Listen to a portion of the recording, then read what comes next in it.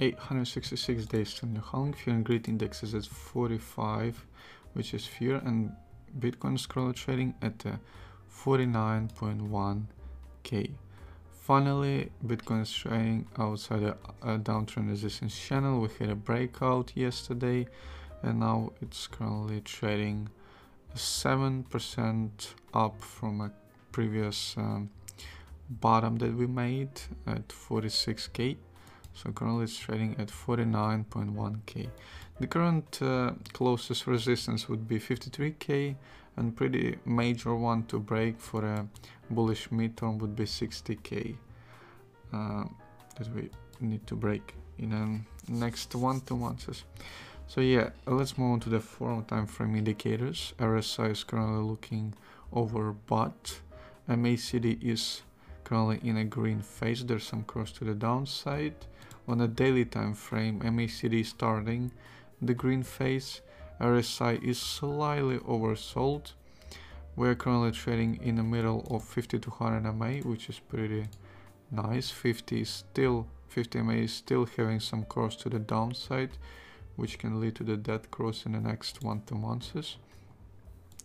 On a weekly time frame, we are currently trading in the middle of 21 and 50 MA.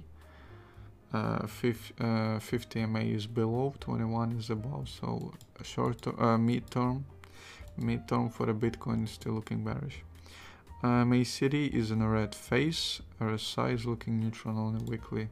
On the monthly, pretty much no changes. So as you can imagine, all of the altcoins is pumping. Ethereum, BNB, all of them following Bitcoin, which is pretty nice. But BTC dominance is still going down, currently trading at the lows.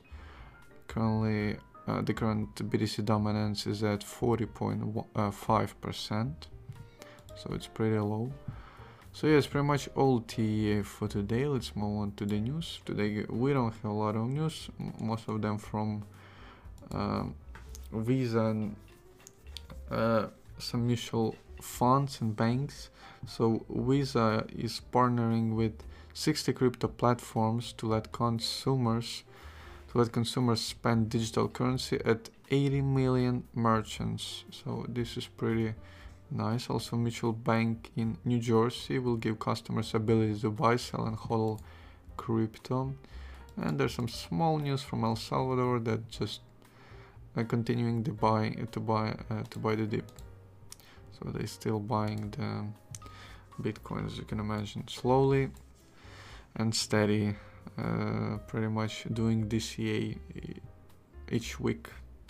So yeah, that's pretty much all TA news for today. Obviously hoping for a 60k breakout in the next 1-2 months. This would be pretty nice. So yeah, to the moon.